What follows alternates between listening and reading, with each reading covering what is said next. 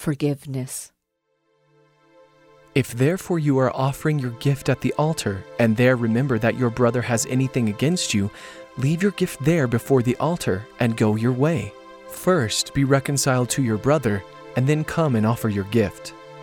Agree with your adversary quickly while you are with him in the way, lest perhaps the prosecutor deliver you to the judge, and the judge deliver you to the officer, and you be cast into prison.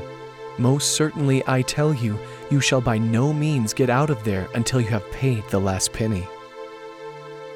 For if you forgive men their trespasses, your heavenly Father will also forgive you.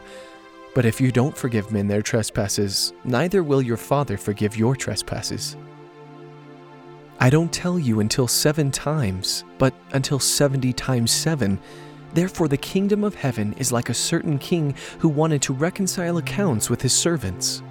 When he had begun to reconcile, one was brought to him who owed him 10,000 talents.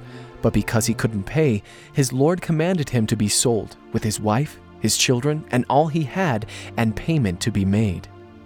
The servant therefore fell down and kneeled before him, saying, Lord, have patience with me, and I will repay you all. The lord of that servant, being moved with compassion, released him, and forgave him the debt.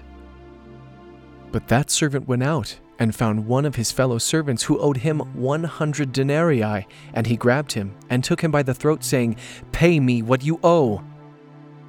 So his fellow servant fell down at his feet and begged him, saying, Have patience with me, and I will repay you. He would not, but went and cast him into prison until he should pay back that which was due. So when his fellow servants saw what was done, they were exceedingly sorry, and came and told to their lord all that was done.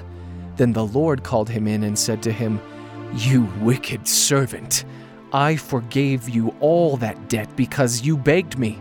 Shouldn't you also have had mercy on your fellow servant, even as I had mercy on you? His Lord was angry and delivered him to the tormentors until he should pay all that was due to him.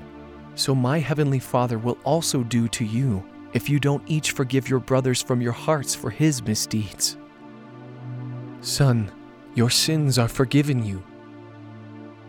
Did you never read what David did when he had need and was hungry, he and those who were with him?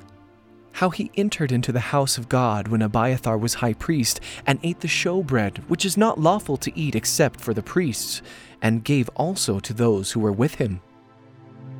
A certain lender had 2 debtors. The one owed 500 denarii and the other 50. When they couldn't pay, he forgave them both. Which of them, therefore, will love him most? You have judged correctly. Did you see this woman? I entered into your house, and you gave me no water for my feet, but she has wet my feet with her tears and wiped them with the hair of her head. You gave me no kiss, but she, since the time I came in, has not ceased to kiss my feet. You didn't anoint my head with oil, but she has anointed my feet with ointment. Therefore I tell you, her sins, which are many, are forgiven, for she loved much. But to him whom little is forgiven, the same loves little. Your sins are forgiven. It is impossible that no occasions of stumbling should come, but woe to him through whom they come.